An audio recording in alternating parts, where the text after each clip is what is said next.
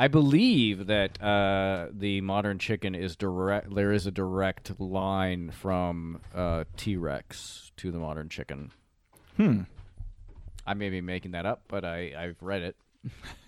It's on the internet, and you can't lie on there. You read it after you wrote it down. Megatron must be stopped, no matter the cost.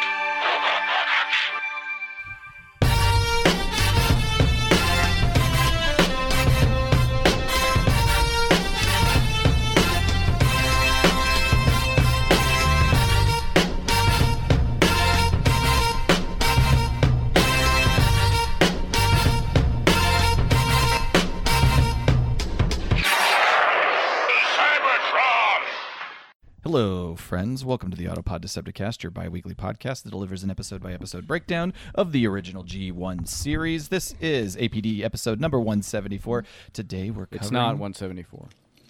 I guess it's 175. It's not. What is it? It's like 178. Jesus Because Christ, I need to 175 was episode 3 of the movie review that Mike and I did. I've done the math. It is episode number 67 of the Transformers 5 Faces of Darkness, part 2. Day 2. This is your host, Aaron, and with me are two chaps I love to do the do with. Please introduce yourselves, fellas. I'm, do the do is your intro. There's no story. I'm Ryan. Hey, I'm Caleb. Beautiful. Guys, how do you feel about the soft drink Mountain Dew? It's awful. Yeah, it's gross. It is a pretty nasty drink. It looks exactly like it tastes. It seems to be like highly addictive. That people chug on that shit. And obviously everyone knows this, I think, but it was invented to be a mixer with whiskey. Really? You're getting ahead of it. The drink of choice for 90s extreme sportsmen and gamer edgelords everywhere. Does have an interesting backstory, as Ryan alluded to. It was started in Tennessee by a couple brothers who initially developed it as a mixer for whiskey. At the time, Mountain Dew is actually Scots-Irish slang for moonshine. Yes. By the way. Early graphics associated with the brand leaned into this by using a cartoon mascot, Willie the Hillbilly, Oh, God. who has a jug of moonshine hanging from a shoulder strap. He's pointing a rifle at a tax collector by an outhouse. Wow, hitting all the Firing in all the cylinders. points. Yeah. Indeed. How old are we talking here? When did this all go Here down? we go. You know, you'd think I from would the include... font, I'm going to guess the 50s. I'm gonna guess. I think it's earlier. Really? I'm gonna guess 60s. It is a pretty cool bottle. It like, is. I really like the old logo. Let's Yeah. settle it. 1940. Oh, shit. Ooh. Wow, Something that's in my old. pocket for you. We're going to war. It's going to be the last time America's good. So you had Willie the Hillbilly, the jug of moonshine, tax collector, outhouse. The image was featured on packaging signs, accompanied by the tagline, "It'll tickle your innards," spelled Y-O-R-E. The brand changed ownership a couple of times and was eventually acquired by PepsiCo in 1964, who redesigned the logo to appeal to younger, outdoorsy folks. In 2008, the logo was redesigned to the Gen X appeal graphic that we basically know today. It's However, fucking terrible. they've edged it up even further. They got rid of a lot of unnecessary letters, so the primary logo seems to be the letters MTNDEW. So dumb. Many food additives are controversial to one degree or another. As you would imagine, Fugu?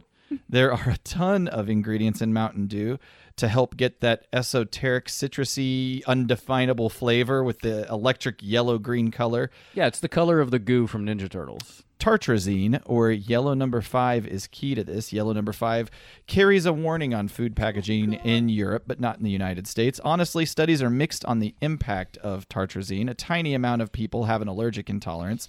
There is some evidence, though weak, that is linked to ADHD behavior in children, not the sugar, of course. That's the myth. Sugar doesn't cause hyperactivity. But in the 1990s, information began to circulate that yellow number 5 impacted penis owners, some claiming that it shrunk the genitals, but the most pervasive rumor was that it laid waste to sperm count. While some reduced their intake of Yellow 5 based on these rumors, others increased their intake of the dew, believing that it had Oh my contraceptive God. properties. And while we That can't sounds like the logic of someone who drinks Mountain Dew. while we can't know with any certainty how serious of a problem this was, at the time it was considered serious enough that a number of university publications, the Wall Street Journal, and even Dear Abby had to chime in and say, don't rely on Mountain Dew for birth control. Speaking of ingredients, in 2009, PepsiCo was sued by a Wisconsin man who claimed he had found a dead mouse in his can of Mountain Dew and like I became remember this. violently ill after his first sip. The PepsiCo defense had the mouse truly been in the can from the time it was bottled to the time the plaintiff Would have consumed it. dissolved. In this case, 74 days, the mouse would not have existed in the state it was found. By 4 to 7 days, calcium in its bones would be gone. By 30 days, it would be completely disintegrated and would have been transformed into a jelly-like substance. God, it's so gross, and it's true. The very case acidic. settled in 2012 for an undisclosed sum. Mountain Dew Lifetime supply of Mountain Dew. Mountain Dew has its flavor competitors, including Coca-Cola's Mellow Yellow and Surge. Dr. Pepper Snapple has a product called Sundrop. Some fun knockoff brands include Fountain Mist, which I keep misreading as Mountain Fist, which is I love that. much better name. That documentary. Mountain Drops, Mountain Yellow, Mountain Holler, Hi-Fi Thanda Dew, Monsoon Dew, Mountain Showers, Mount Chill, Mountain Yeller, Country Mist, Moon Mist, Hillbilly Holler, Hee Haw, I want hee-haw. and perhaps the best is Kickapoo Joy Juice. Jesus Wow. Christ. Is that a local one then? Kickapoo I- Joy? no, I don't know. I believe it's a reference to the native tribe, the Yep. Kickapoo Indians. Yes. That's terrible. Yeah, there's a little There- Mountain Dew That's fact. actually you look that's, up real that's, quick what the hee-haw Hy-Vee- Joy Juice is racist. Yeah. Anything going on in your all's lives we want to talk about? I will say this is what it reminded me of. This dead mouse. Two things. The dead mouse, gross. supposedly in the Mountain Dew, reminded me of Stephen King's story, Gray Matter, which is an excellent short story. It's about a guy who drinks some tainted beer and turns into a bacteria monster. It's very good.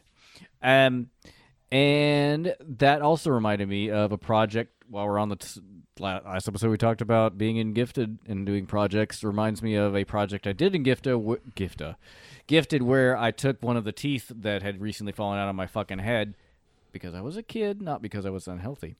That came later. Yep.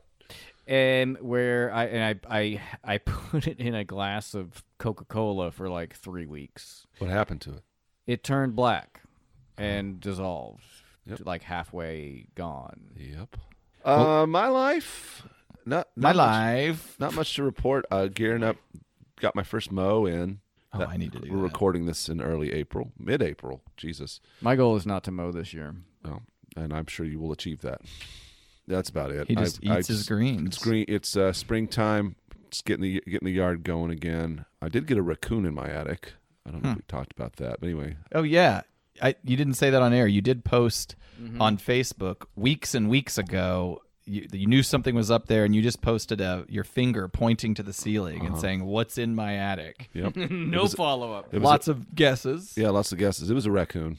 How did you determine this? It found a way to get into my attic through a soffit, and it pushed it up. I screwed it down. It ripped the drywall, the deck screw out of the plywood. I thought, okay. So I laid down a sheet of aluminum, and it knocked. It couldn't get through that sheet of aluminum. It knocked a brick loose. Oh my god! And then I thought, okay, this is not a squirrel. These are not mice.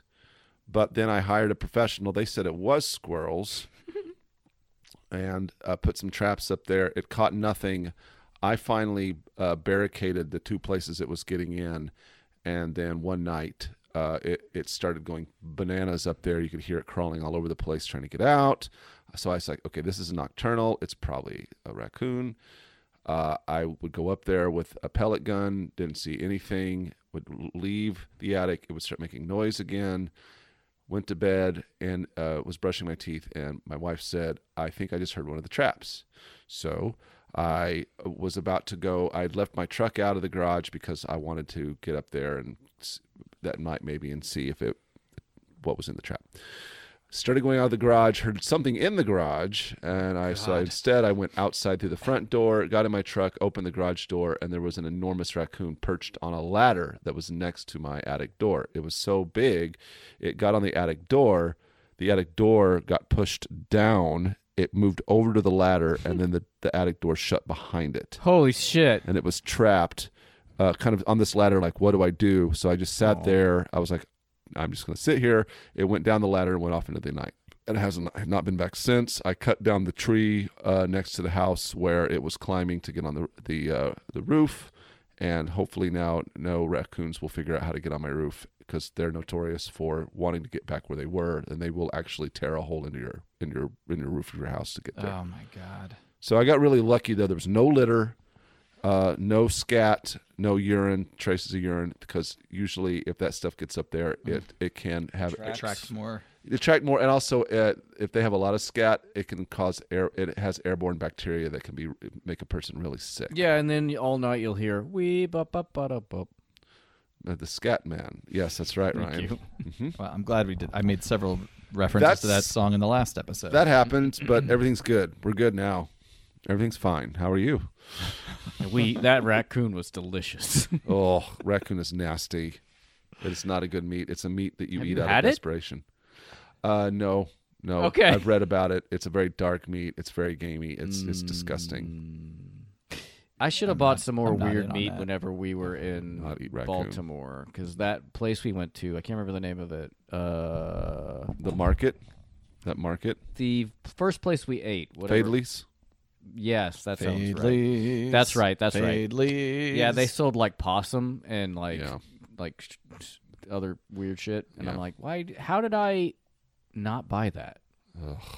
Because would you have flown home Also, with it? We would have eaten it there.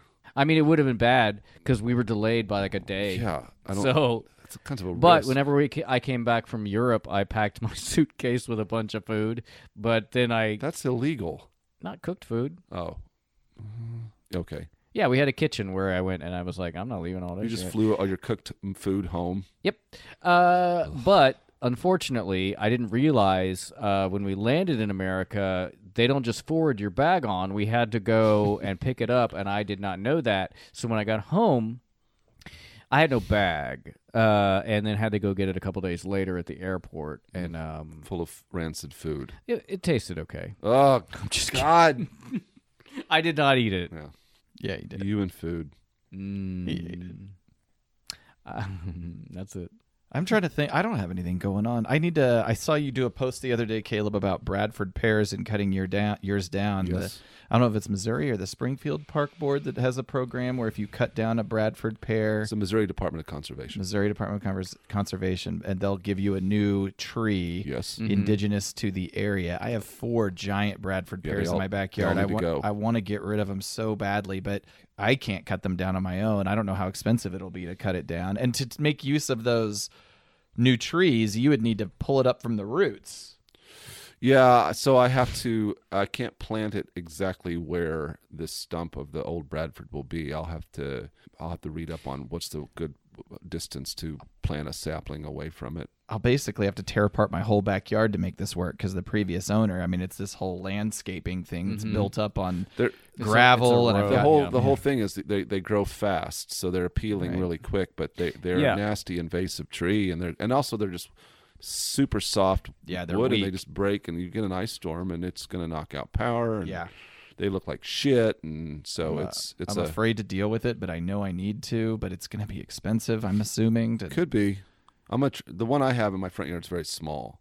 Now I have one on the south side of my yard. It's very large. Welcome to Arbor Day talk. But my dad says that we can also probably cut that one down by ourselves too. So I'll probably try to do that. he just runs up and pushes it over. He Will probably you and your would. dad come to my house and help me? It's a lot of work. You guys can have all the wood I don't want as this. payment. I don't really. Don't you have a fireplace? Do you? Am I imagining that? Who, me? I have 2 fireplaces, but one is a lot of it you don't want to burn, burn. A and lot of one's it you just gas. take it to your local recycle center and Burn it. Anyway, I don't. We're getting way off track. I need a here. wood chipper, honestly. Actually, so kind of feeding off of that, we did have City Utilities a couple of months ago come through because they are replacing some of the lines in this area, and so they cut down that. It was a Bartlett pear that was in my backyard, and then trimmed way back one of the other trees that's in there. But I was able to make use of the wood because I bought a Birdie's raised garden bed. I'm using a what is it? It's a German word. Hugelkultur method, which basically you fill the bottom of the garden bed about a little less than half full of like logs and sticks, and then you put garden soil and like compost on top of it, and so that's where all those logs went. Okay. Well, This really did turn into Arbor Day Yeah, talk. it really did. It did. Hey, where we live, it's about. I got my plants started down here in the basement, and I need to till up and plant some peas in the next couple of days. Can Ryan borrow your dad's tiller? He's already Caleb? asked me we did about talk it. about that. It'll be here the second week of May. I think that's on record for probably the last 5 years. That Yep. we just celebrated 5 years of this podcast. We did. It's crazy. I wouldn't have even known if Cybert hadn't thrown us He's in. looking out for us. I am about it. Ryan. Yo. Are we drinking? What's the deal? I We drink around here? You know what? I'll go. Yep, I'll get us something. While you do that, I'll talk about the 5 Faces of Darkness VHS cover. Yes. Weird. I assume this was available in the United States. I was asked if we were going to talk about this, And so we are now. and we are. I haven't done much research, but the key to it is, for some reason, Power Master Optimus Prime is featured a character who was never in the US series, certainly not in 5 Faces of Darkness. I don't know if that's some Target Master or some. There's another robot behind him, a couple humans floating in space with headlamps. The only thing that makes any sense at all is the Quintesson that is on the cover of this thing. Yeah, I don't know who that's supposed to be behind him. I don't know. I did have Either. Power Master Prime, and it was a pretty cool toy. Yeah, I loved it, but not relevant to what we have going on. And that's all I've got to say about that. It's weird. It's whack. Wickety whack. Ooh, DOS FX has made another appearance on the show. I was thinking crisscross. It's wickety wickety wickety whack. I'm assuming Crisscross got that from DOS FX. Do you remember DOS FX at all? Yes. They were pretty awesome. Yeah. I think they have a classic album. You sound like that Chris Farley thing on SNL. Where Do you remember? That was awesome. That was awesome. Even if you listen to early Jay-Z tracks, you'll find that he was very influenced by DOS FX. Yeah. I see drinks in front of us. I haven't Yo! sipped. These look tropical. They are. So My umbrella's been in a hurricane, Ryan. for this episode and most of the 5 Faces of Darkness episodes, I picked cocktails from the 80s. Well known for having garbage-ass cocktails. Yeah. It was a very dark time in mixology. The 90s weren't much better. Maybe we'll get to those when we do Beast Wars. Aaron, right? When we do Beast Wars.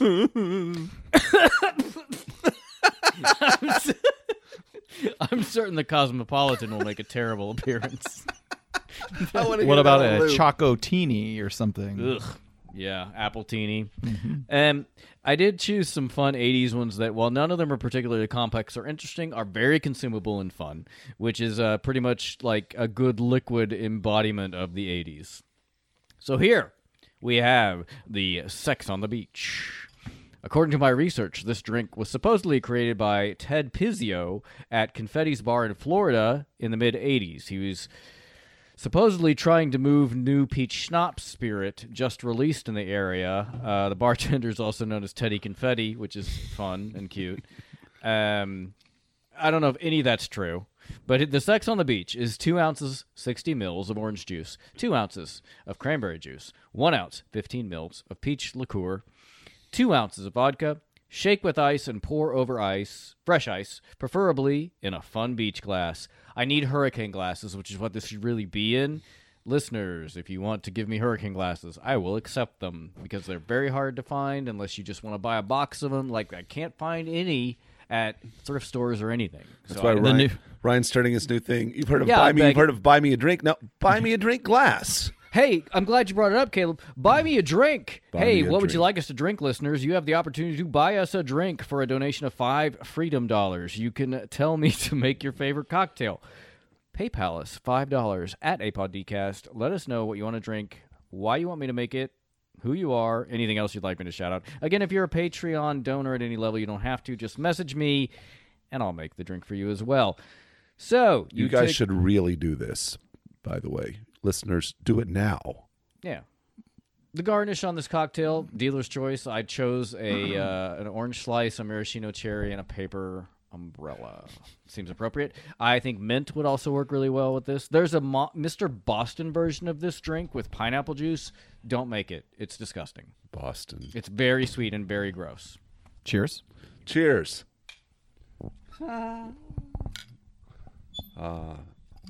You know what's missing with this? A huge line of cocaine. Yep. Here's the tasting note. Peach. good. Peach, peach, peach, peach, peach, peach, peach, peach. That's all it is. It's it. peach all the way down. I'm going to squeeze this orange. It's a in there. dangerous cocktail because there's a lot of booze in here, and it's sugar, insanely drinkable. Like, you could suck this down in a second, especially if you're sitting out on that beach.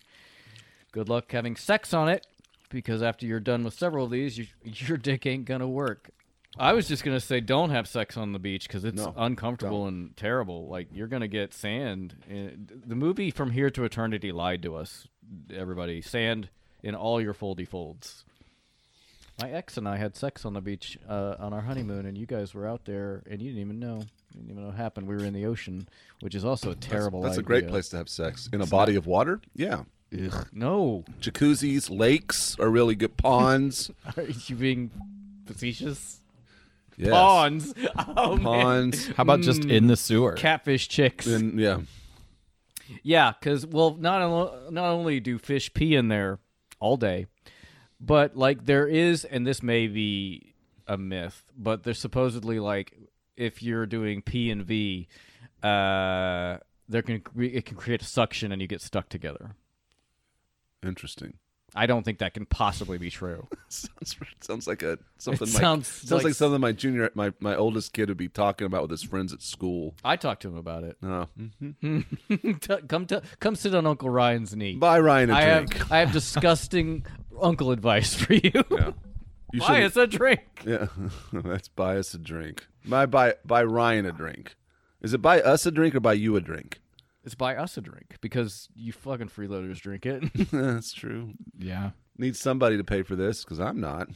Maybe a Patreon. Hey, while you're at portion of it, can be from our Patreon. any donor can also donate $10 and buy us a pack of cigarettes. American Spirits, Marlboro Lights. American Spirits, please. This is just Light the part of blue. the show where we beg for gifts. That's the cocktail. It's We need good. one of those It's fancy delicious. Amazon gift things that like, women on OnlyFans and strippers have, you know? Yeah, the sex workers have. Yeah, Yeah. we do. You know what? Buy us a Write drink. that. I'll Maybe write if we that down. showed a little more taint, we'd get some of that action. I could put Ain't on happening. a fancy little outfit. Well, I enjoy this drink. Takes me back to a time when to have a cocktail served to you, you had to have a 5-6 minute display of bartender acrobatics. Yeah. Yeah. Like the I movie. think we're out of drinks from Jigger, Beaker, and Glass, actually, which is how this this whole segment started. But I think we're pretty. Oh, I think I had some. I've basically planned out all of our cocktails for the next for all of season 3. But if you buy us a drink, those will be bumped. So Maybe I'll do some research to see if I can get you some more source material for those. okay. Well, we'll save it for Beast Wars. There's got to be at least one racist episode of Transformers coming up that we can use a Jigger we just Beaker talked and about Glass Carbamia. recipe. Yeah, I mean, we didn't see the sign. No, not yet. The sign that's so fucking awful. We'll get there. In theory, there was nothing too racist other than the existence of Carbamia in the last episode. It's not. I would say on a scale of racism, it's like a 3. It's pretty tame. It's not good, but it's pretty tame. It's not good, but pretty tame. Last episode recap. Happy Christmas. War is over. Or is it? The Quints frame the cons for an attack on Olympic Games while the Decepticons seek energy and Galvatron's remains. Kidnapped friends, it's a pity. Get a cog to the city. Decepticon life is very shitty. ACOM, Dilly, let's go. You worked a lot harder on that than the intro. I talked about Mountain Dew. Oh, that was okay. Yeah, you're right. You're right. What do you want, man? Just the beginning of the intro was very short, and I was taken off guard. Yeah. We get another recap. The war's over. Autobots won. Decepticons no doing good. Finding Galvatron is their only hope, frankly. I think that takes us up to the 2 minute and 30 This is a very second mark. long recap of the last episode. Yeah. I mean, it's 2 minutes and 30 seconds. I don't know why. Because they don't do... I mean, I guess you're right. All of these connect. So it is like a last time. But it's really long. But we also have to recap the movie a little bit. Yeah. I Just do like the pairing. Layers of recaps here. I mean, we start right from where the last episode stopped, but I like the pairing of Grimlock and Rodimus Prime. Sure. You love Grimlock. I do love Grimlock, and these guys seem to genuinely enjoy each other's presence. Yeah. Yeah, if I was at Rodimus Prime and I'm like, I'm going to Char, and Perceptor was like, I'll accompany you, I'd be looking over at Grimlock, hoping he volunteers. Yeah. We're on Char. Grimlock and Rodimus, you might recall, they were spying on the Decepticons, some feeling sympathy, others feeling less so, and they were discovered, were shot down off the big rocky pillar they were on, and they are on the ground being confronted by the Decepticons and fired upon. This is so... Okay, I was annoyed right off the bat here. So, okay, we'll see in just a second. The Decepticon lasers don't really work because they're out of power. Mm-hmm. But why don't the Autobots' guns seemingly have any effect on who we come to know are seriously reduced Decepticons? They keep firing at them, and nothing happens. Well, I'm watching, and I'm not seeing them really getting any shots off. Well, we'll see in a second. Yeah, the Decepticons are out of power, so they just advance on the Autobots. Yeah. They're like... Let's gonna trample. like it's gonna be melee and trample. Yeah, I just thought it would have been so much more interesting, and it's not dumb to have Rodimus and Grimlock, two supposedly Full strong power. Yeah. Autobots, just plow through these fuckers. Yeah, I agree. And Grimlock is built for that. Yeah, and like they're shooting them. The Decepticons. It's doing and nothing to them. happens. Yeah. It's so annoying, and I'll tell you why. Even it's up to annoying. Rodimus just unleashing a stream of laser on Rumble, and nothing's happening. I think this is the new Decepticon strategy. The whole time they should have just walked trampled. toward them. Yeah. Yeah, and we'll talk about why it's dumb, and the answer is because ACOM, not because script. Grimlock finally transforms, consumes a rifle, but Rodimus is getting beat to death. They're just swinging their guns all over him, and top me off, why don't you, buddy? Ooh. Yeah, Rodimus is getting damaged pretty good, and they're laying there seemingly lifeless. Grimlock's Grimlock's definitely conscious. alive. Rodimus He's is not conscious. out of the sky comes a flaming meteor that halts mid-air. Turns out it's Springer and RC in the Skuxoid ship. I fucking hate this. They unleash the asteroid's grabbers and rescue the team.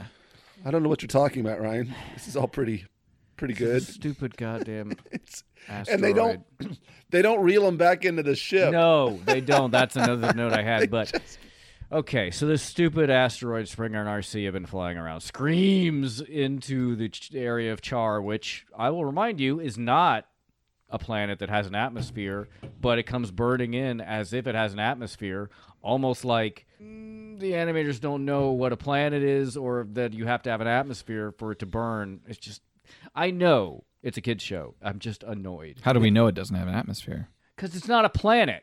It won't hit air resistance or atmospheric resistance. I mean, I guess it may be okay. It has you know gravity. What? Maybe it does. Yeah. Yeah, but something. Maybe it does. Maybe it does have an atmosphere because it has clouds, I guess, unless it's in a nebula. It's just. I think it has an atmosphere then, Ryan. I guess, you know what? I'm going to walk it all back. I'm the fucking idiot. Everybody, I quit the show.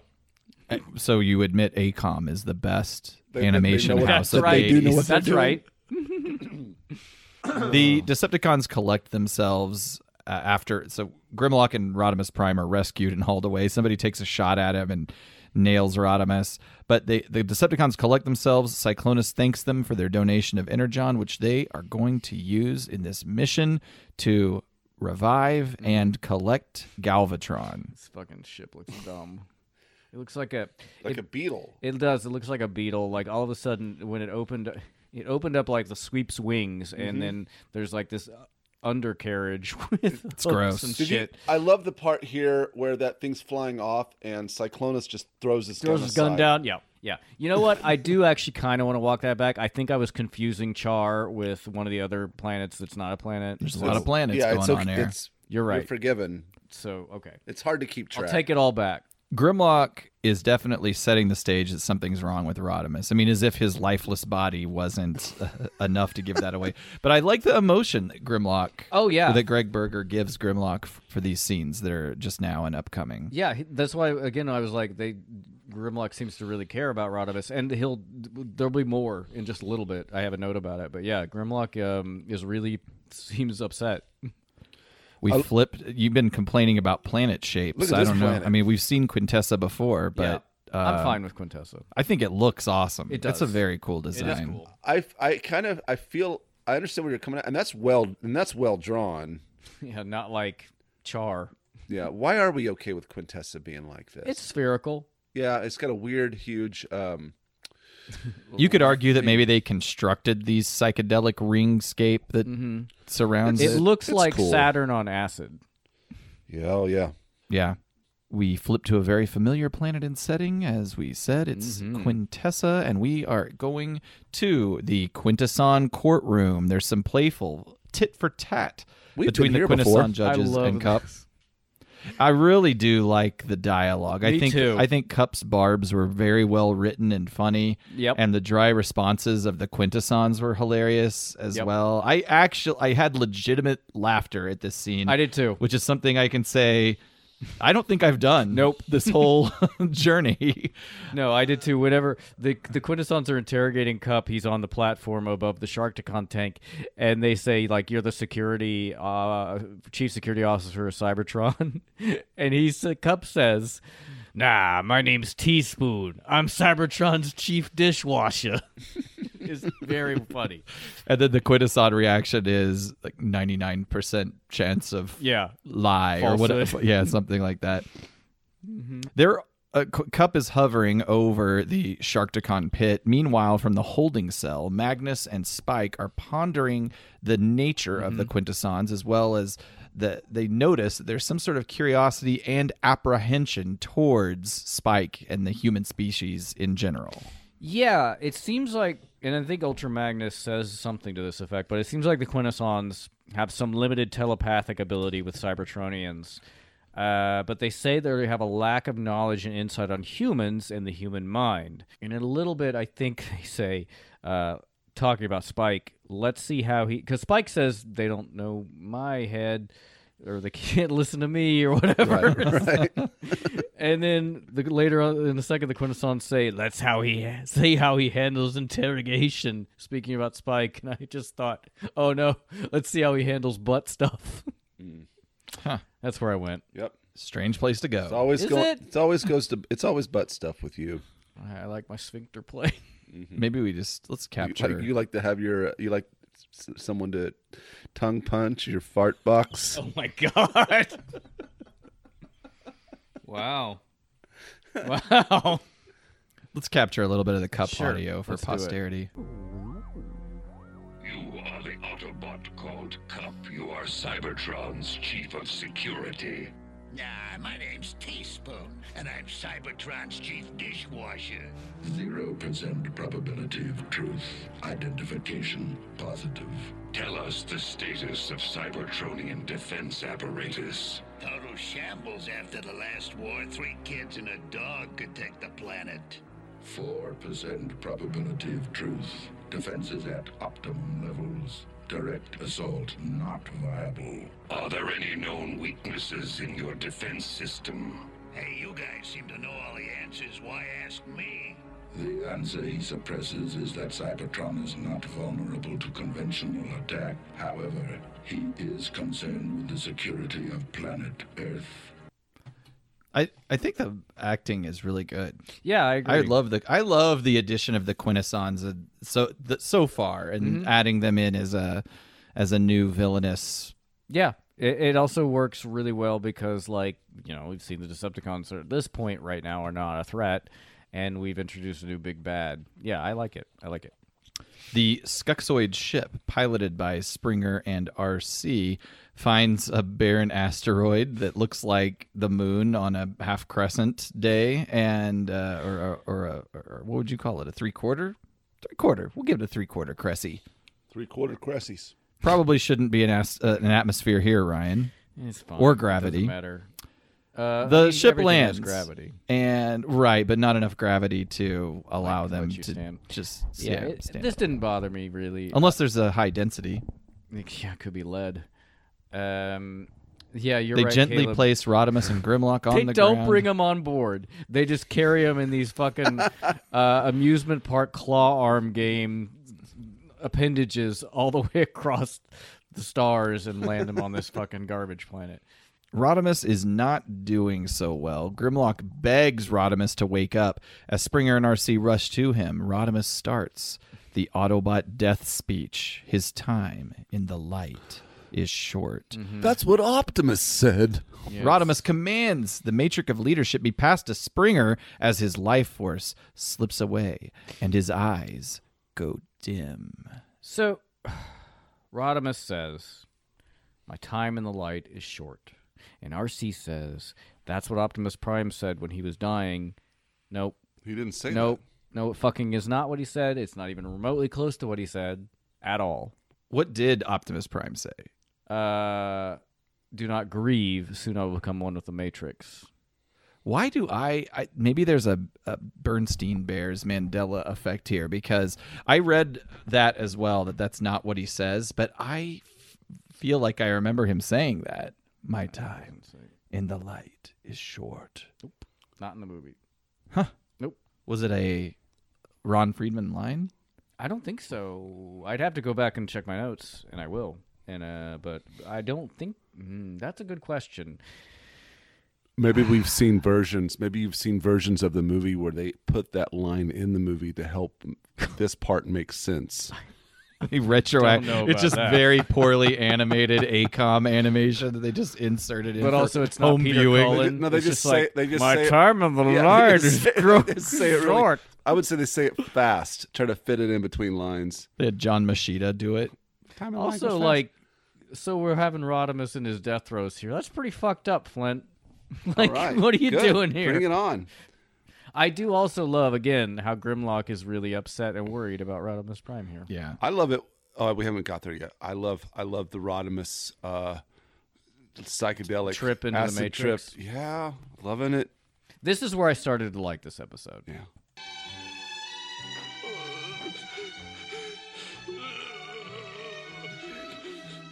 His life force has slipped away. The music is great. It is like like the string version of the theme song slowed down. Yeah. We went to commercial and now we're back from commercial. And if you can't tell by the sounds of those soft strings, things aren't looking good. Rodimus Prime has passed away. No life force at all. That's all I want. I love it.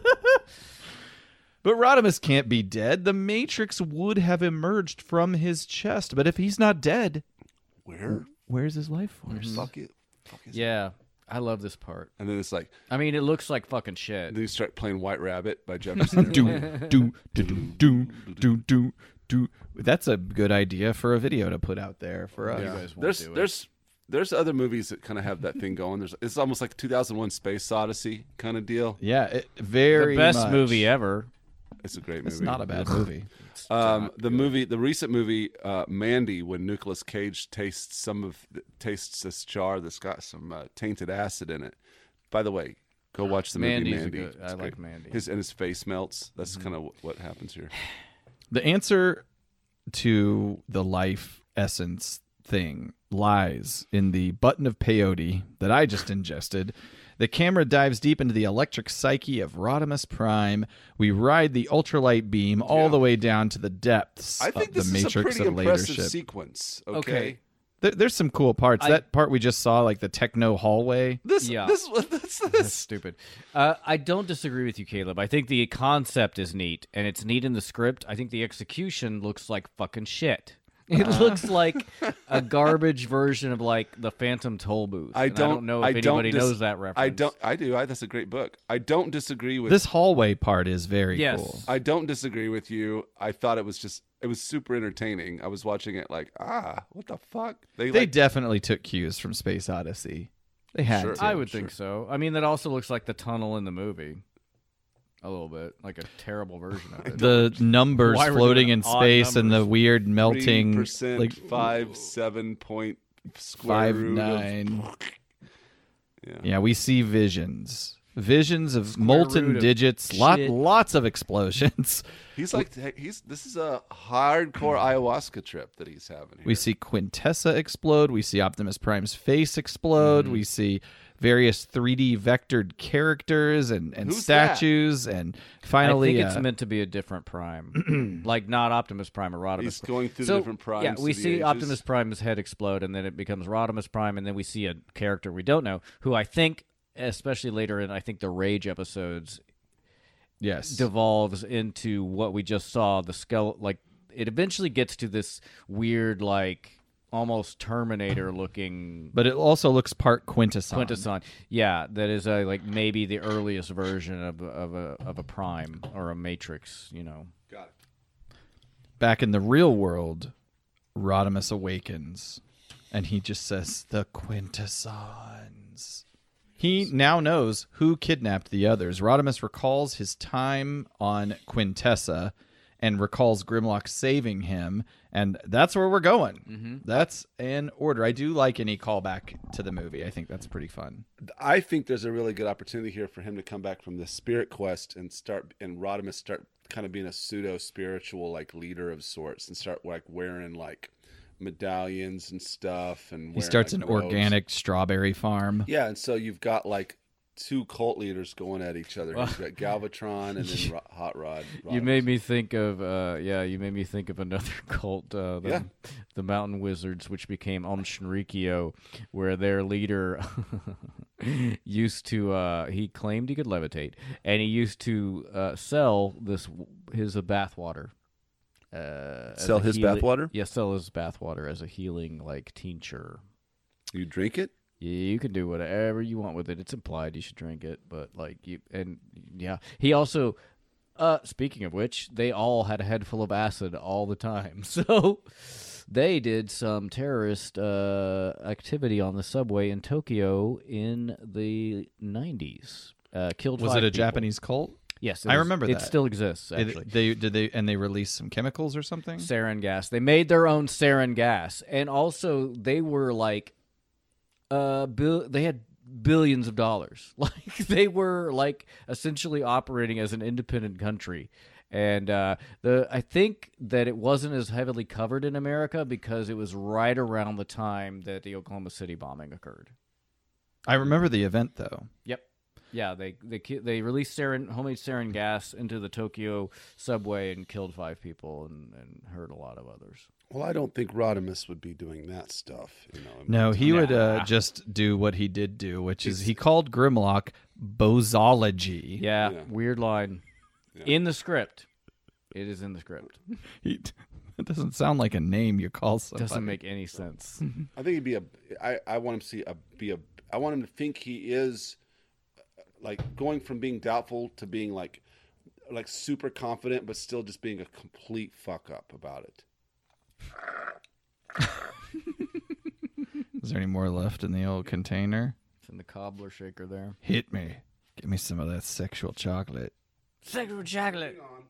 Rodimus, Springer, RC, Grimlock are going to Quintessa. That's in order. Why don't we go to Quintessa ourselves? We're going to find Cup, Magnus, and Spike. They're being led down a hallway, most certainly to their doom. I love this part. Like, again, I am back into this episode, but I like the misdirection that Spike is doing with them. It sold me so much. I didn't think Cup knew what he was talking about. Even you got fooled. I was like, I don't know if this one's going to work, Spike. But you know you're desperate when all you can do is rush them and pray. Yeah, so basically what happens is Spike is like, hey, remember, Cup, when in the script it says when we watched the 97 Super Bowl, I think is what he says in the script. But yeah, basically Spike is trying to encode, tell him, like, you rush them and then we'll do something. So they're being led down this hallway. And yeah, Cup's like, no, I don't remember that. And then they do, and they win. Which, shout out to Transformers Reanimated. Maybe they need to include the 97 Super Bowl in a script. Spike is actually pretty awesome at this point. Like, he takes a Quintesson hostage. I feel like Carly has been giving him lessons. Well, I guess you gotta be. So, okay, if he was 14 in 1985, then he would be 95, 24, 2000. He's 34 years old. Yeah. By the way, the Super Bowl for 97, the Green Bay Packers beat the New England Patriots.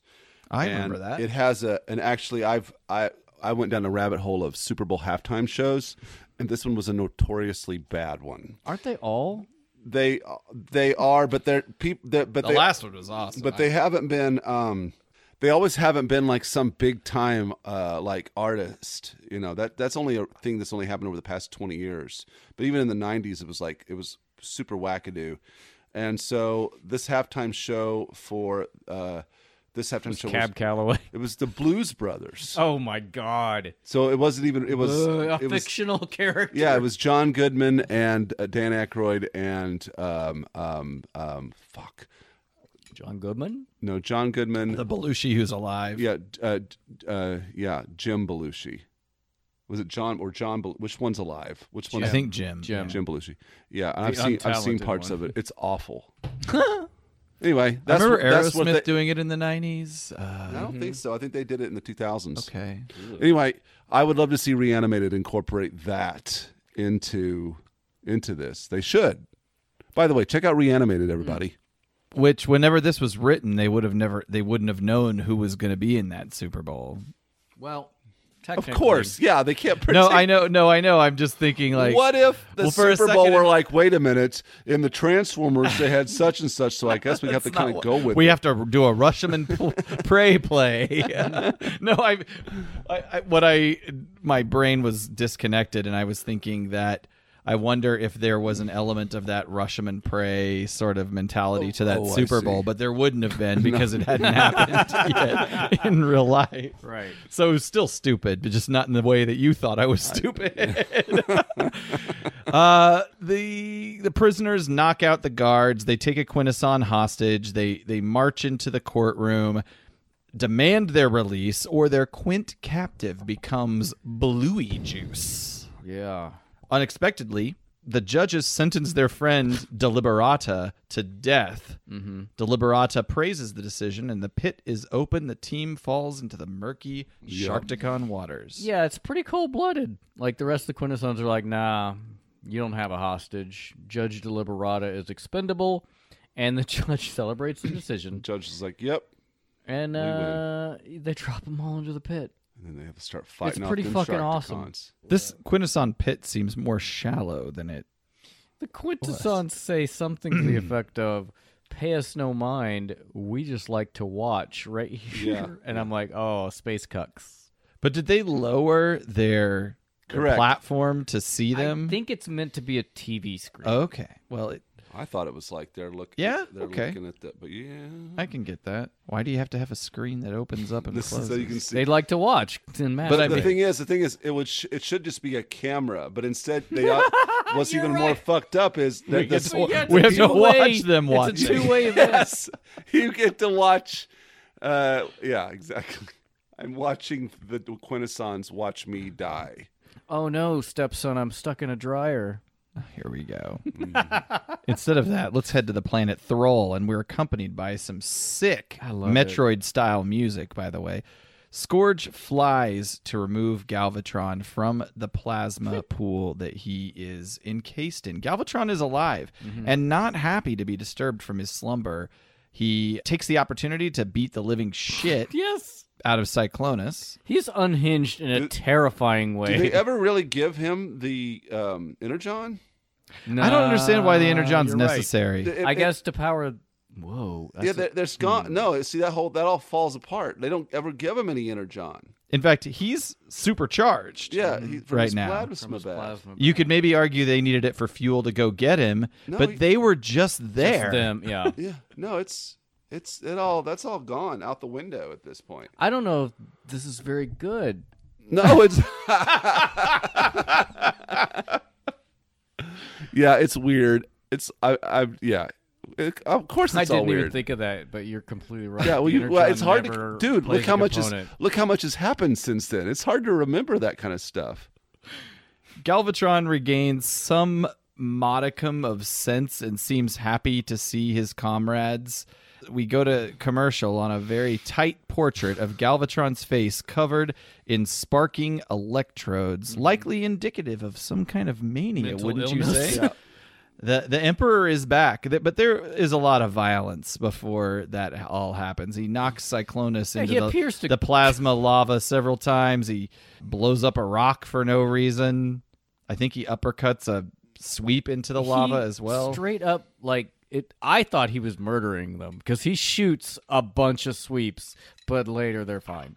I didn't write any notes on it, but it's interesting how Scourge is actually the smart one in this situation, and he steps up and says something along the lines of, I didn't understand, but now I do understand your Something like your that. power, and basically placates Galvatron to stop Trying to murder fucking everybody up. We go to commercial. We're going to come back from commercial. and And see when- what we just described, basically. And when we do, we see Springer, RC, Grimlock. Not yet, but oh yeah, you're right. No, I'm sorry. You think I didn't watch this? So, did they write in the insanity part because obviously they couldn't have Leonard Nimoy in, and so they had such a different voice actor that they had to have some reason for him to sound that different, or did it just No. work out that way? That's not why. But Flint does write in that he's crazy. Okay, We'll get there. cool. The question becomes, I think this is one of the points of debate between Greg Tansley, Unfunny Nerd Tangent, TF Reanimated, and I around, is Galvatron and Megatron, are they the same person? Do they like discussed earlier? Or- does Galvatron have memories from Being Being Megatron. Megatron. Correct, yeah, that's the main. I think so. And you would probably be on the same page as him. He basically, his take, and maybe this should be saved for the movie and we can go into it in more detail, but the take is that they're just the same. They're exactly the same. The only reason Galvatron seems different is because he has been made insane by his time in these plasma pits. But the way that Galvatron talks about Megatron in third person in the movie throws me off, and the way other people talk about him kind of throws me off. And but he does does seem say- to have a different personality. It's true, but he does say in the movie that he killed Optimus Prime. Well, he says first Optimus Prime, But so he has memory of Optimus Prime dying, whether or not it's by his hand or Is he not. taking credit for? Sure. Does Galvatron? Well, he does says- Galvatron take credit for killing Optimus Prime? He says first Prime, then Ultra Magnus, now you, implying he killed all three. or maybe he's saying that those Autobots have died, and now maybe he's not taking He credit. lists That's what I'm every saying. It's Autobot not that dies. It's not specific. He doesn't say first in my previous body I killed Optimus Prime. Then in my new body I had my Well, no, sweeps no. You know, kill I'm just Ultra being Magnus, devil's advocate and now here. also in my current body I will kill you. I think from context clues, though. I agree. I need I will specifics. I will say that You need him to spell it out. he's laying it out. I need to see a chart. Pie graph, like a, what do you call it? One of those diagram? One of those flow charts, like Well, I'm curious as this season develops, as we're talking about it, we'll have to check in and be like, Okay, did that phrase, whatever that line, did that insinuate that he has memories of being Megatron? Curious to see. By the way, I love the idea of him just I being always just Megatron. assumed I it. love that idea. I always assumed he had memories of being Megatron. As a kid, I just assumed it. In the Marvel books, he 100% remembers being Megatron. Because there's an issue where in a time skip, he meets Megatron, and he's like, how can you be here? I'm Megatron. Right. And then I remember like Cyclonus and Dirge, they talk about being Insecticons. Cyclonus and Scourge. Remember we is were what just you buzzing meant. around, What do they eating call them them? fields Turge. and dumping over Turge, the Scourge. threshers. Yeah. They talk about being Insecticons. Maybe they do it off camera. Hey, Cyclonus, why don't you use one of them bomb burst shells that you got? Oh, never mind. He's like, you're different now. Does he ever like accidentally trip up and be like, "We all hail Galvatron, Galvatron"? Well, technically, that's only shrapnel that repeats, but You know what I mean? I see what you're saying. Yeah. I like what you're doing. I'm Yeah. trying. I'm I'm trying. into it. Which No, one? you're engaged. Who did shrapnel turn into? We don't. I think just a sweep. Okay. Thundercracker is is definitely. I think Thundercracker is definitely Scourge. The yes, I believe so. Bombshell Fuck, we're and gonna get destroyed. Thanks for commending me on being engaged, by the way. well, no, your jokes are relevant. You're course doing a they good are. job, buddy. Why wouldn't they be? Congratulating Don't leave for us, coming Caleb. in You're third. the only reason anybody likes Got a us. foot race. 3 out of 3. All right. What are we watching here? We Some Springer shit. RC, Grimlock, Blown Hot up. Rod, they're flying through space in the spiky Skuxoid ship. Hot Rod tracks and identifies Quintessa from out the window. There it is. He points at Well, it. he said something like, "I've been there."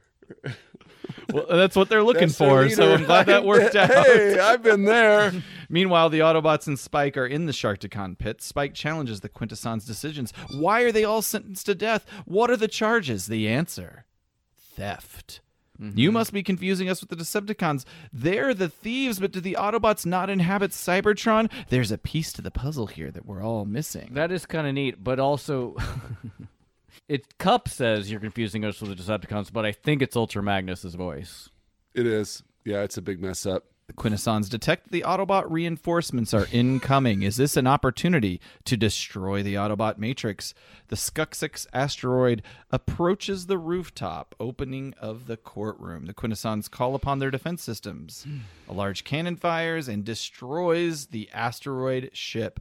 Are the Autobots dead? More on that later. We're going to go to Thrall. Galvatron explains that the plasma baths have made him more powerful than ever. But who's going to serve him? Who? Yeah, you're right. Is this the part where he attacks everybody? I guess. No, he just attacked everybody. He's I gonna don't do it think again. so. At the suggestion that Cyclonus and Scourge and the Sweeps would be Galvatron's elite guard, he laughs madly and fires upon the Sweeps. You're right. So okay, this Blasting is what them I out of the remembered. sky and into the plasma below. Yeah, so this is where he fights. You're all right. The sweeps. Yeah, it's like, he's just like, he's nuts. I love this orange and Yeah, it's blue, cool. purple tones. The isotone slippers that are the sweeps. You know, blue and orange are complementary colors. So on one hand, it'd be like, let's get some of Speaking this of- plasma bath, but the downside is you go crazy. Is that what I'm thinking here? Like, why don't you just have all the Decepticons come back and like, let's get in that plasma bath? Let's get it all up in that plasma. but just for a little Because bit. I think Galvatron destroys the planet in just a second. Well, yeah, he does. He blows the whole damn thing up. This, I guess I got way ahead of myself because this is where Scourge calms Galvatron's tantrum. It just some bootlicking platitudes. They fly off to reinvigorate the Decepticon Empire. Once they exit the atmosphere, if there is an atmosphere, I don't know. all right. Galvatron turns into his cannon mode and fires on the planet, destroying it entirely. It's a pretty cool explosion for ACOM. Yeah. I don't remember what it I looks recall like. in Let's see. season 3, even as a kid, making note that his cannon has a wide range of effectiveness. Oh, what a great explosion. That looks like shit. What are you You're talking right. about? Maybe I wasn't. I said for ACOM. Anyway, I'm sorry, Caleb. What were you saying? I'm just saying, even as a kid, I remember noting that Galvatron's effectiveness of his cannon has a wide range. Yeah. A wide range of effect. I mean, he was just blasting all those guys. They all survived, But then and then blew he the destroyed a planet up. planet. Yeah. So there you go. I'm assuming you have strength levels that you can. Yeah, like he had it on stun. If I was him, I would always have it on the top strength level. Well, you're mean. Just blow it all up, man. Back on Quintessa, the Autobots battle the Sharkticons. RC, Grimlock, and Rodimus swoop in, hanging on Springer. I guess he's very powerful to be able to hold all them Look up. at this. When we see RC with her badass cup I know. in her Ooh, butt. yeah. And her rifle. Mhm. Curves. It's awesome. Grimlock's hanging off the bottom. I didn't notice that before. The judges He eject. can fly. Yeah, that's true. Why is he just not flying? The judges eject from their thrones and fly in there. He even does a backflip as he jumps off It's- of the. It's very dumb and bad. Yeah, there's a little bit of goofy. I don't know if slapstick is the right word, but the Quintessons eject from their thrones. They fly past Grimlock. He just crashes on their chairs. It just It's reminded. awkward. Yeah. Springer picks up Magnus, Spike, and Cup. He's just hauling a lot of people for a helicopter that small. They're dragging yeah, that's along. right. They take Judge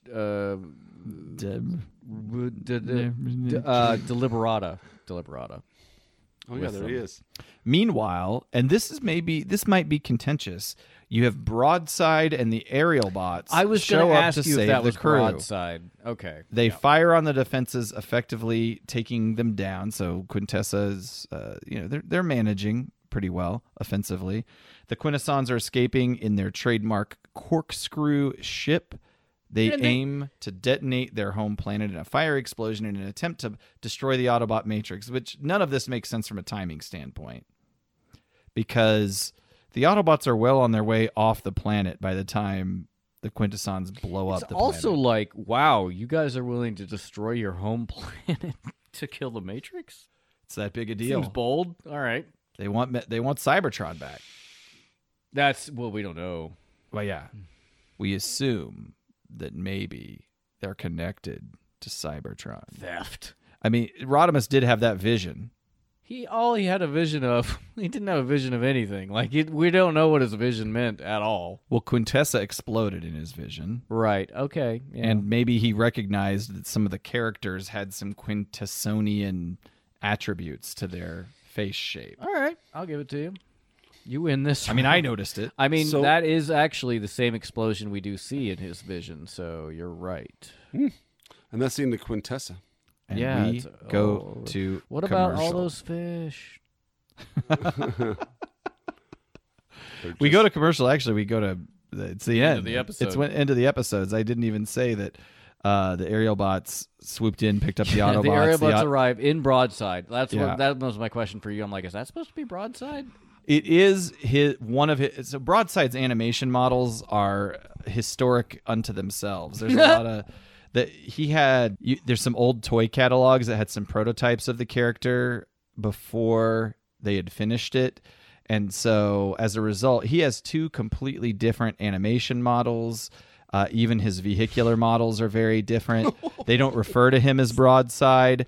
That we'll see that ship get destroyed in the next episode. Oh. So And the they only never rea- refer to him as Broadside, No. and technically it may not be Broadside, but it is definitely his animation It model. is, and the only reason I wondered if that's who that was is because he has Autobot symbols on his wings. Other than that, I would just thought the aerial bots, and I'm like, oh, good, the aerial bots are here, fantastic. that I just thought Maybe they they've were cleaned up their act just in the in a last ship. 20 years. Yeah, That's the end. that's the end. That's the end. Yeah. I was going to talk about toys. The Broadside thing is all I really had. No, there's no. It's relevant to what we saw on screen, and it's more relevant next episode actually because the character or because that ship gets destroyed, and then Broadside shows up like Lord, a minute later.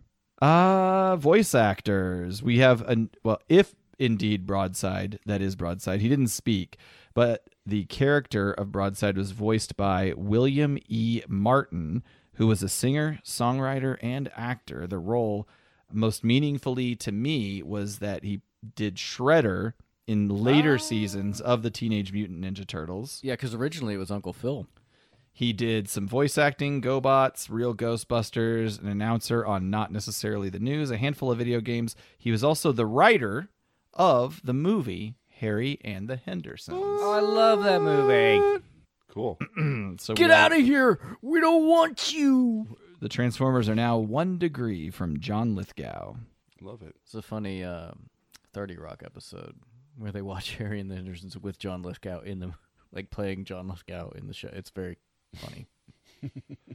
I'm sure it was. Yeah, sorry. Take us to the real world. Hey, we were getting there. In the real world. Y'all. 5 Faces of Darkness Part 2 aired a day after our last episode, September 16th, 1986. These all aired a day after each other. It was 1 week in September. What a week. What a series! So no new news on songs, no new news on movies. Shut up. The American Top 40. Since the 5 Faces miniseries aired over the course of a single week, it came as no surprise for the next several shows. The number one song and movie will be the same. So I picked some other favorites of mine from this year that we won't cover. What I mean is we won't cover them in any other episode. Today we're talking about Starship's song Sarah, which reached number 1 on the U.S. Billboard Hot 100 for 3 weeks. You do know it. Sarah, Sarah, something's happening in your eyes. Sarah. You definitely know the song. Caleb, look it up, and we'll do it. This was... Caleb, look it up, dum-dum. This was a band. I mean, I guess you may not know it because you obviously are along. We all know that you hate Starship. I'm on record. Yep, because I wrote that. I'm not a fan of really even Jefferson Airplane. I don't think I like any versions of Jefferson Airplane. White Rabbit. I don't even like that song. Huh. All right, moving on. This band was the second number 1 hit after the song Aaron hates. We built this city on... And that's Starship. That's Starship. Uh-huh. It was on their first album since the band changed its name to Starship. The music video features a very formative early sexual stirring actor for me, Rebecca De Mornay, as the song's titular character of Sarah. Rebecca De Mornay is probably best known for being the star of The Hand That Rocks the Cradle. Sarah is named for the lead singer Mickey Thomas's real-life wife at the time, even though he didn't write the song. This video is very confusing, and I believe the Wikipedia explanation for it is even more confusing. The song and video are obviously about loss, but here's what the intro on Wikipedia says. The music video for Sarah prominently features the actress Rebecca De Mornay as the song's titular character, and Thomas in a storyline about a relationship ending on a Dust Bowl farm in the Midwest, with frequent flashbacks to what is presumably Thomas's character in childhood and the tornado that wrecked his home and took the life of his beloved mother. It ends with a panoramic view of the farm, with Thomas walking down the dirt road Rebecca drove down when she left him at the beginning of the song, and another dust cloud forming. The flashback portions of the music video were set in the 1950s and directed by Francis Delia. Now, either the writer of that entry or the director of this video don't know what the Dust Bowl was, because that happened in the 30s, and there were 2 tornadoes and no dust clouds. So, I don't really even understand the explanation. I like the song, though.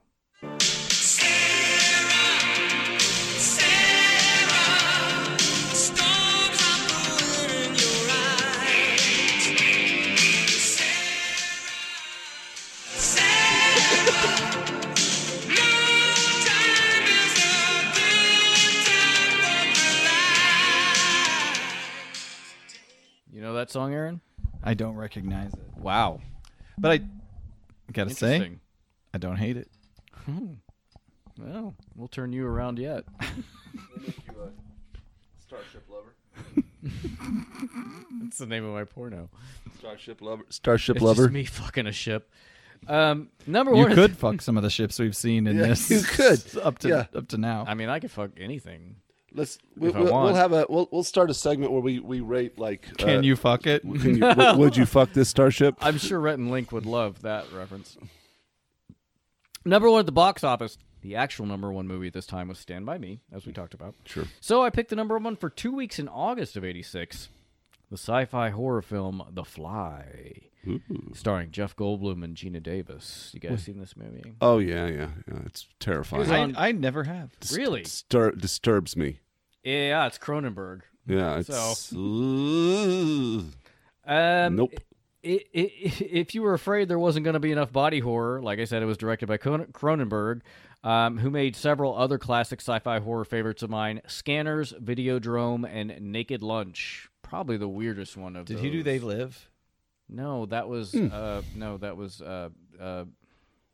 Romero. Oh, I was way off. I've read Naked Lunch. That's a trip. Yeah, it's fucking strange. It's really strange. There's like this Stream of living conscious- typewriter. Ugh, Yeah, it's really just weird. hallucinations and problems. Problems. Yeah. The Fly is a remake of the 1958 version of the movie with Vincent Price. I would put this up there with The Thing. John Carpenter is The Thing, and John Carpenter also made They Live. I apologize. That was John Carpenter. What a faux They pas. Live. I know. I'm going to get canceled by the horror community. You're bad, and you should feel bad. I would say that The Fly is probably in the vein of The Thing for the best remake ever. Like, they're both superior to their originals. The tagline on the poster, and actually spoken in the movie, is where we get the phrase, "Be afraid, be very afraid." You guys know that phrase? Yeah. Looking at me, vacant eyes. No, I do. If you've never seen it, do. But basically, Jeff Goldblum plays a scientist working on teleportation technology. He tests it on himself, and it seems to work, but there was a fly inside the pod with him. Oops. And the computer gets confused. Oops. It's just the name of the movie is Oops. It pretty much should be. Gets confused and splices the two together on a molecular genetic level. At first, there's no obvious problems. In fact, Goldblum begins to change, like getting stronger and faster. But his personality also begins to change, and eventually he degrades into an escalatingly gross fly hybrid creature, and it's great. This film won the Academy Award for Best Makeup and spawned a sequel in 1989 with Eric Stoltz, which I actually do enjoy. It's not as good, but I like it. They look great. They both look great, and the effects totally hold up. Brundlefly, which is what Goldblum calls his mutated form because his last name is Brundle, eventually loses his teeth and spits acid onto his food to dissolve it and suck it up like a fly. It's so gross. It is. And that vomit was made from honey, eggs, and milk, which also seems way grosser than anything I could have guessed. Like, Jeff Goldblum had that in his mouth. That's why he makes the big bucks. And and you know what? If you're wanting to see some more Jeff Goldblum body than Jurassic Park, go watch The Fly. There's a lot of shirtless Goldblum. Hell of a torso. Yeah, he's a very attractive man. The film grossed $60.6 million on a $9 million budget, the largest commercial success of Cronenberg's career.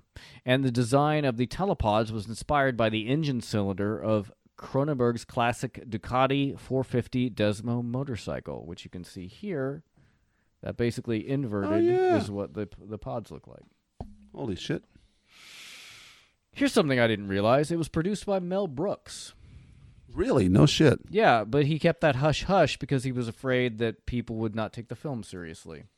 Good move. He actually produced a lot of very serious films with his production company that just weren't Mel Brooks films. Still alive. Mel Brooks still doing Yeah, shit. he's like 93 or something. He's still doing stuff. R.I.P. Carl Reiner, one of his partners in buddies. Contemporaries, Yeah. yeah. I'm picturing, or shout out to Serge Bomba, just like typing a tweet to correct you on the John Carpenter mix-up. He's like angrily luckily saying, you and then I get luckily to you it. corrected yourself Yeah. before he was able to hit send in this world that I'm inventing. I Shout feel- out to I Serge feel Bomba. Bad about it. What's up, Serge Bomba? Fun facts from this week in history. Boing.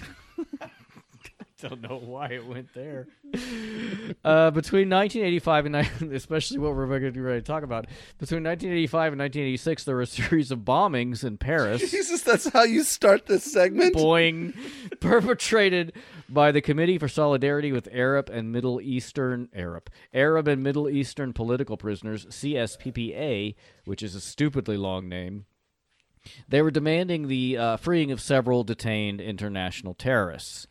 There were a lot of different nationalities between the members, but mainly it was sponsored by Hezbollah in Iran. There were 12 successful bombings, half of which were planted between the 4th and 17th of September in 1986. 20 people were killed and 255 were injured. And it fucking worked. In September of 86, the French government allegedly sent officials to Syria, concluding a deal with the government in which support of terrorism in France would cease in return for French weapons and economic and diplomatic support for Syria. A similar deal was reportedly made with Iran the next year. So terrorism worked. The UK and the US were not happy that France was like, all right, you got me, you got us.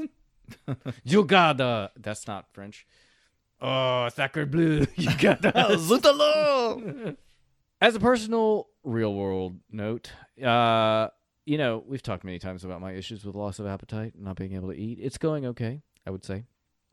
And I can't remember who said it. I'm sorry, but one of our friends on social media suggested that I try like weed gummies or medical marijuana, which I have tried.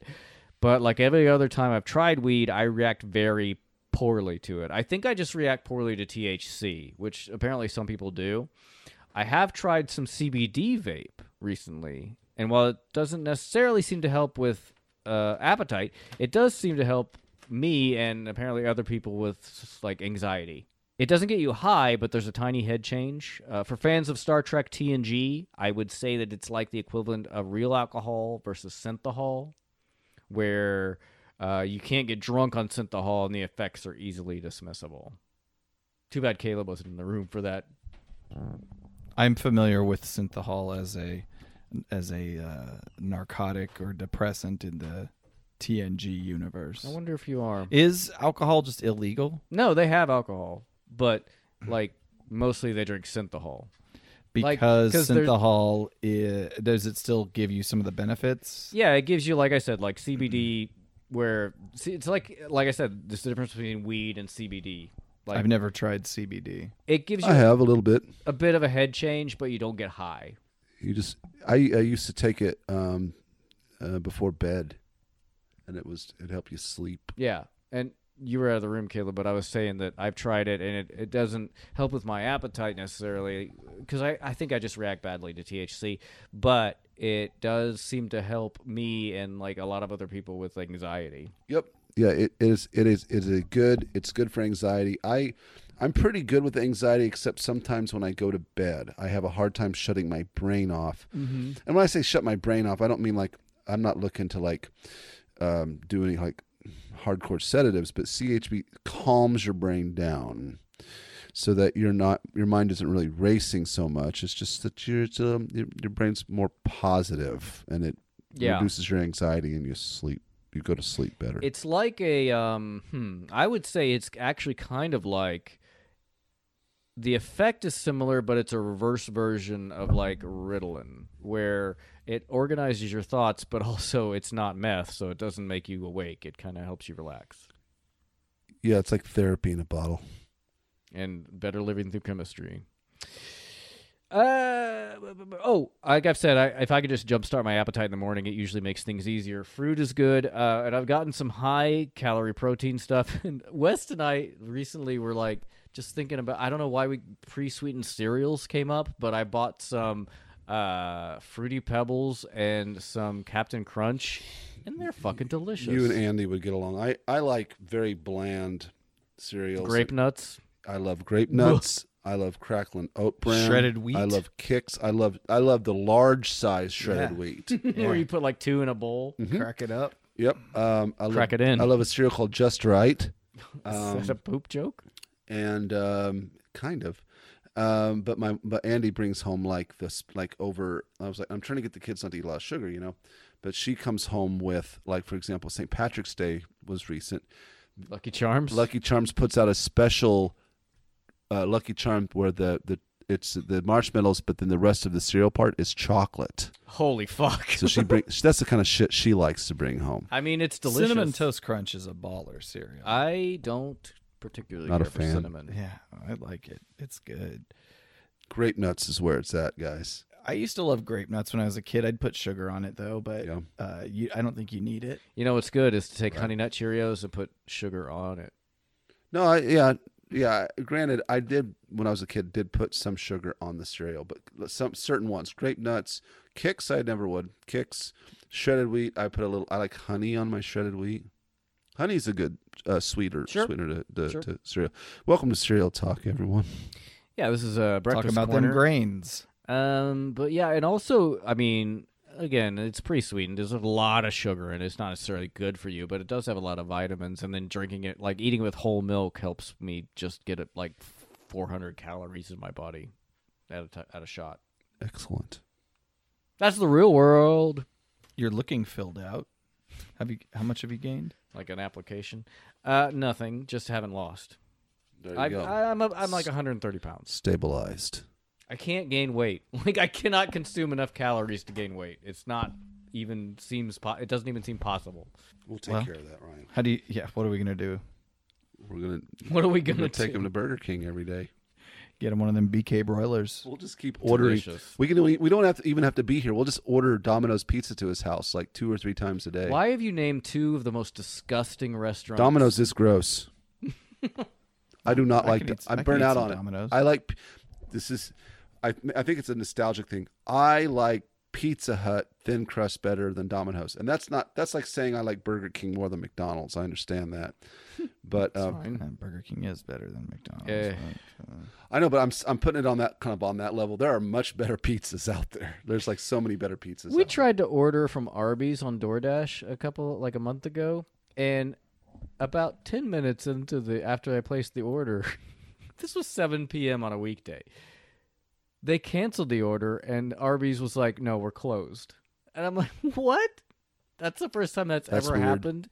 And then I did a complaint about it. I left a comment like complaining about it on DoorDash, and like they sent me an email that said it didn't meet their criteria, and I'm like, "How? How does it not meet when the store was like, You don't meet the turn off the criteria lights?" of a dissatisfied customer. It is like me in my home when somebody comes over, like knocking on the door, wanting to sell me new windows, of like turning off the lights and pretending I'm not home. Was it DoorDash fault or Arby's fault? It was Arby's. You know, Arby's has really turned around. It's pretty good now. I feel like no one agrees with what you just said. Their gyros, their Greek gyros are really good. I think in general, fast food has just become way worse than ever. Worse? I don't know if it's worse. Well, I don't know. If only we had somebody here that was like in the fast food industry. Script deviations. Yes, script deviations. I have this Eye of the Beholder script that was unused. It's a Transformers premise by Carrie Bates and Greg Wiseman. I posted this before on our Patreon. It is a spec script from April 11th, 1986. It's very short, so I was just going to read. It sounds actually kind of interesting because it involves the Quintessons and stuff. After endless study of Transformer programming specifications, Quarto Quintesson, a young programmer, that's like having the last name Ryan Human, has designed a construct that has a 97% probability of starting a devastating war between the Decepticons and Autobots. The Quintessons send a few Sharkticons to one of Saturn's moons. The Sharkticons drop off the construct and retreat. Earth's sensors detect the Sharkticon intrusion. Rodimus Prime, Spike, Blur, and Bumblebee are in the vicinity on a diplomatic mission. They pause to investigate. After arriving on the moon, they discover the construct. The construct is a small crystalline sculpture, quote-unquote, on a rotating stand. The sculpture looks like an oversized three-dimensional microchip, and as it turns, colored lights reflect through the crystals and soft music is played. And Spike says, "Hey, it's like an old-fashioned music box." but it takes him a few seconds to realize that the Autobots are completely entranced by the beauty of what they perceive in the quote-unquote Ultra Chip. Yada, yada, yada. Eventually, the Decepticons show up and try to take it. And it's essentially like the Cybertronians don't know what art is. Like, they're fighting over this piece, which is just art. There's no purpose to it.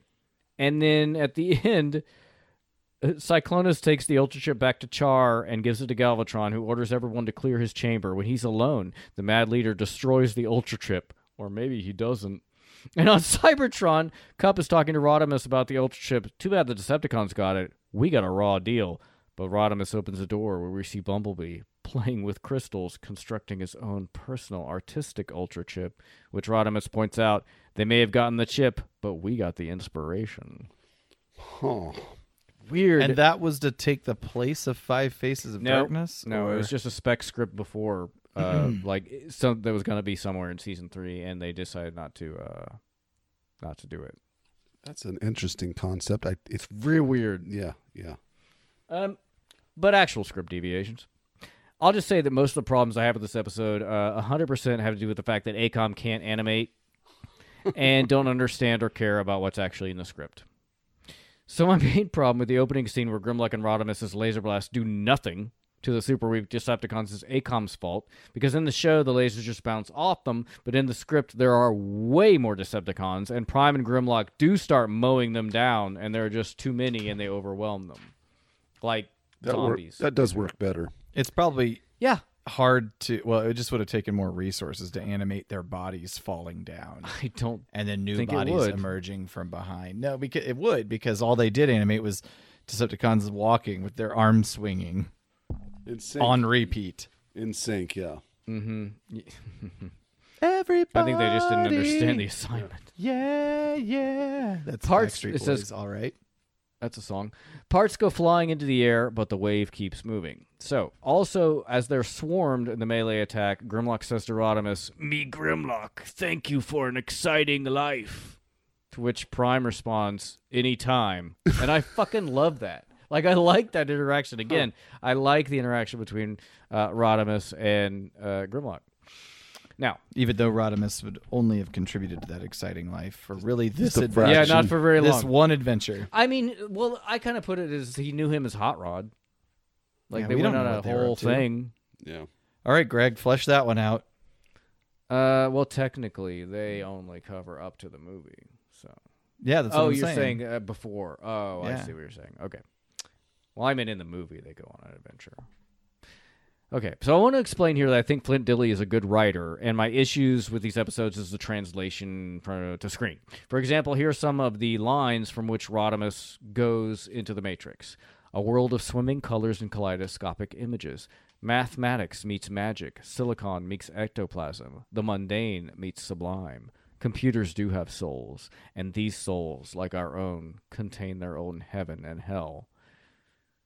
Or you That's could just good. do a terrible, That's good. a bunch of letters or numbers flying out of the screen. Dille describing Thrall, a giant red sun in the sky above it. The planet is like a skillet, its surface cooking and boiling in the indescribable heat.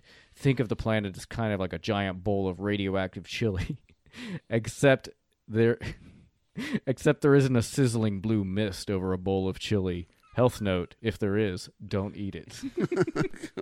Well, Just don't make have- it actually Blade's having a chili. good time. Yeah. Don't enter this into a It's contest. like a bowl of shredded wheat. Then the If there's beans in it, it's not Texas chili. Nope. Nothing ever bad happened in Tejas. Pulling Galvatron out of the goo, Flint's note is, "Yowza, the boy looks awful. Before he was just kind of mildly megalomaniac. Now he looks downright deranged." That's some fun alliteration that he put in there. This is not a temporary condition, by the way. He'll be this way for the rest of the season. Cool. That's a script. Deviations. Yeah.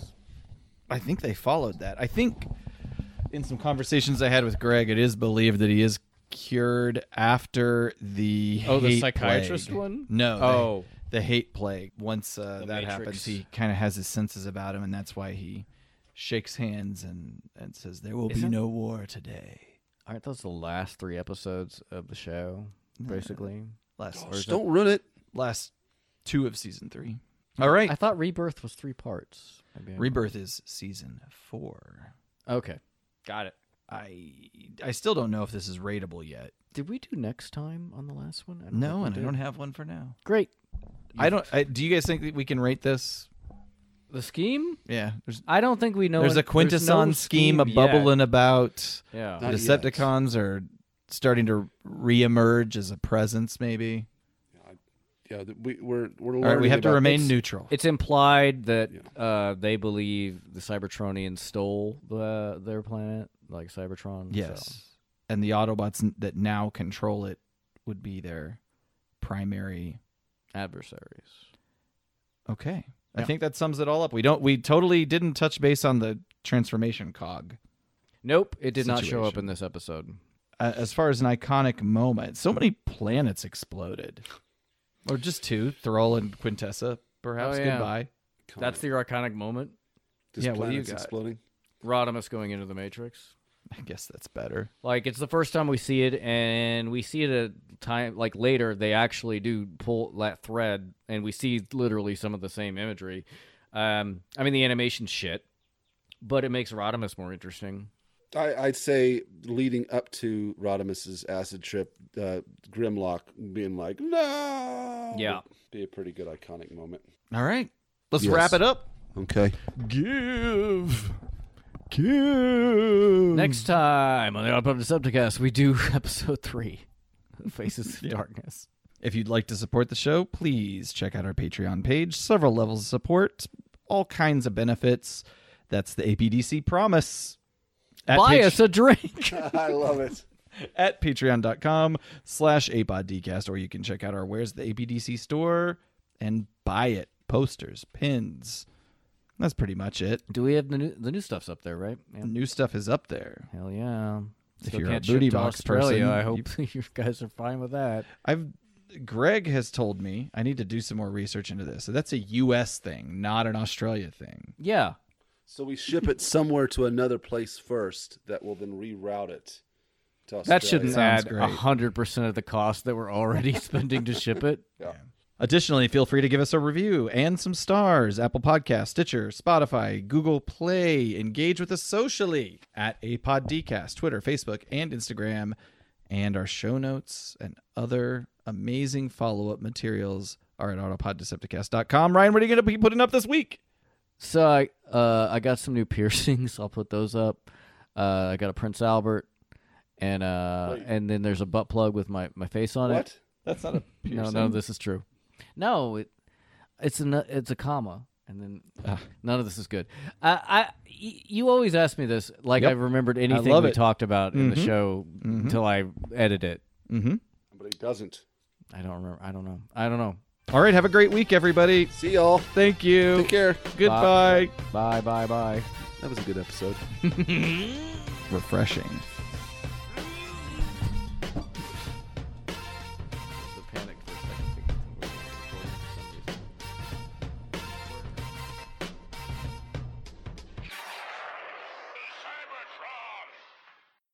Cells is the sponsor of Autopod Decepticast. Yes.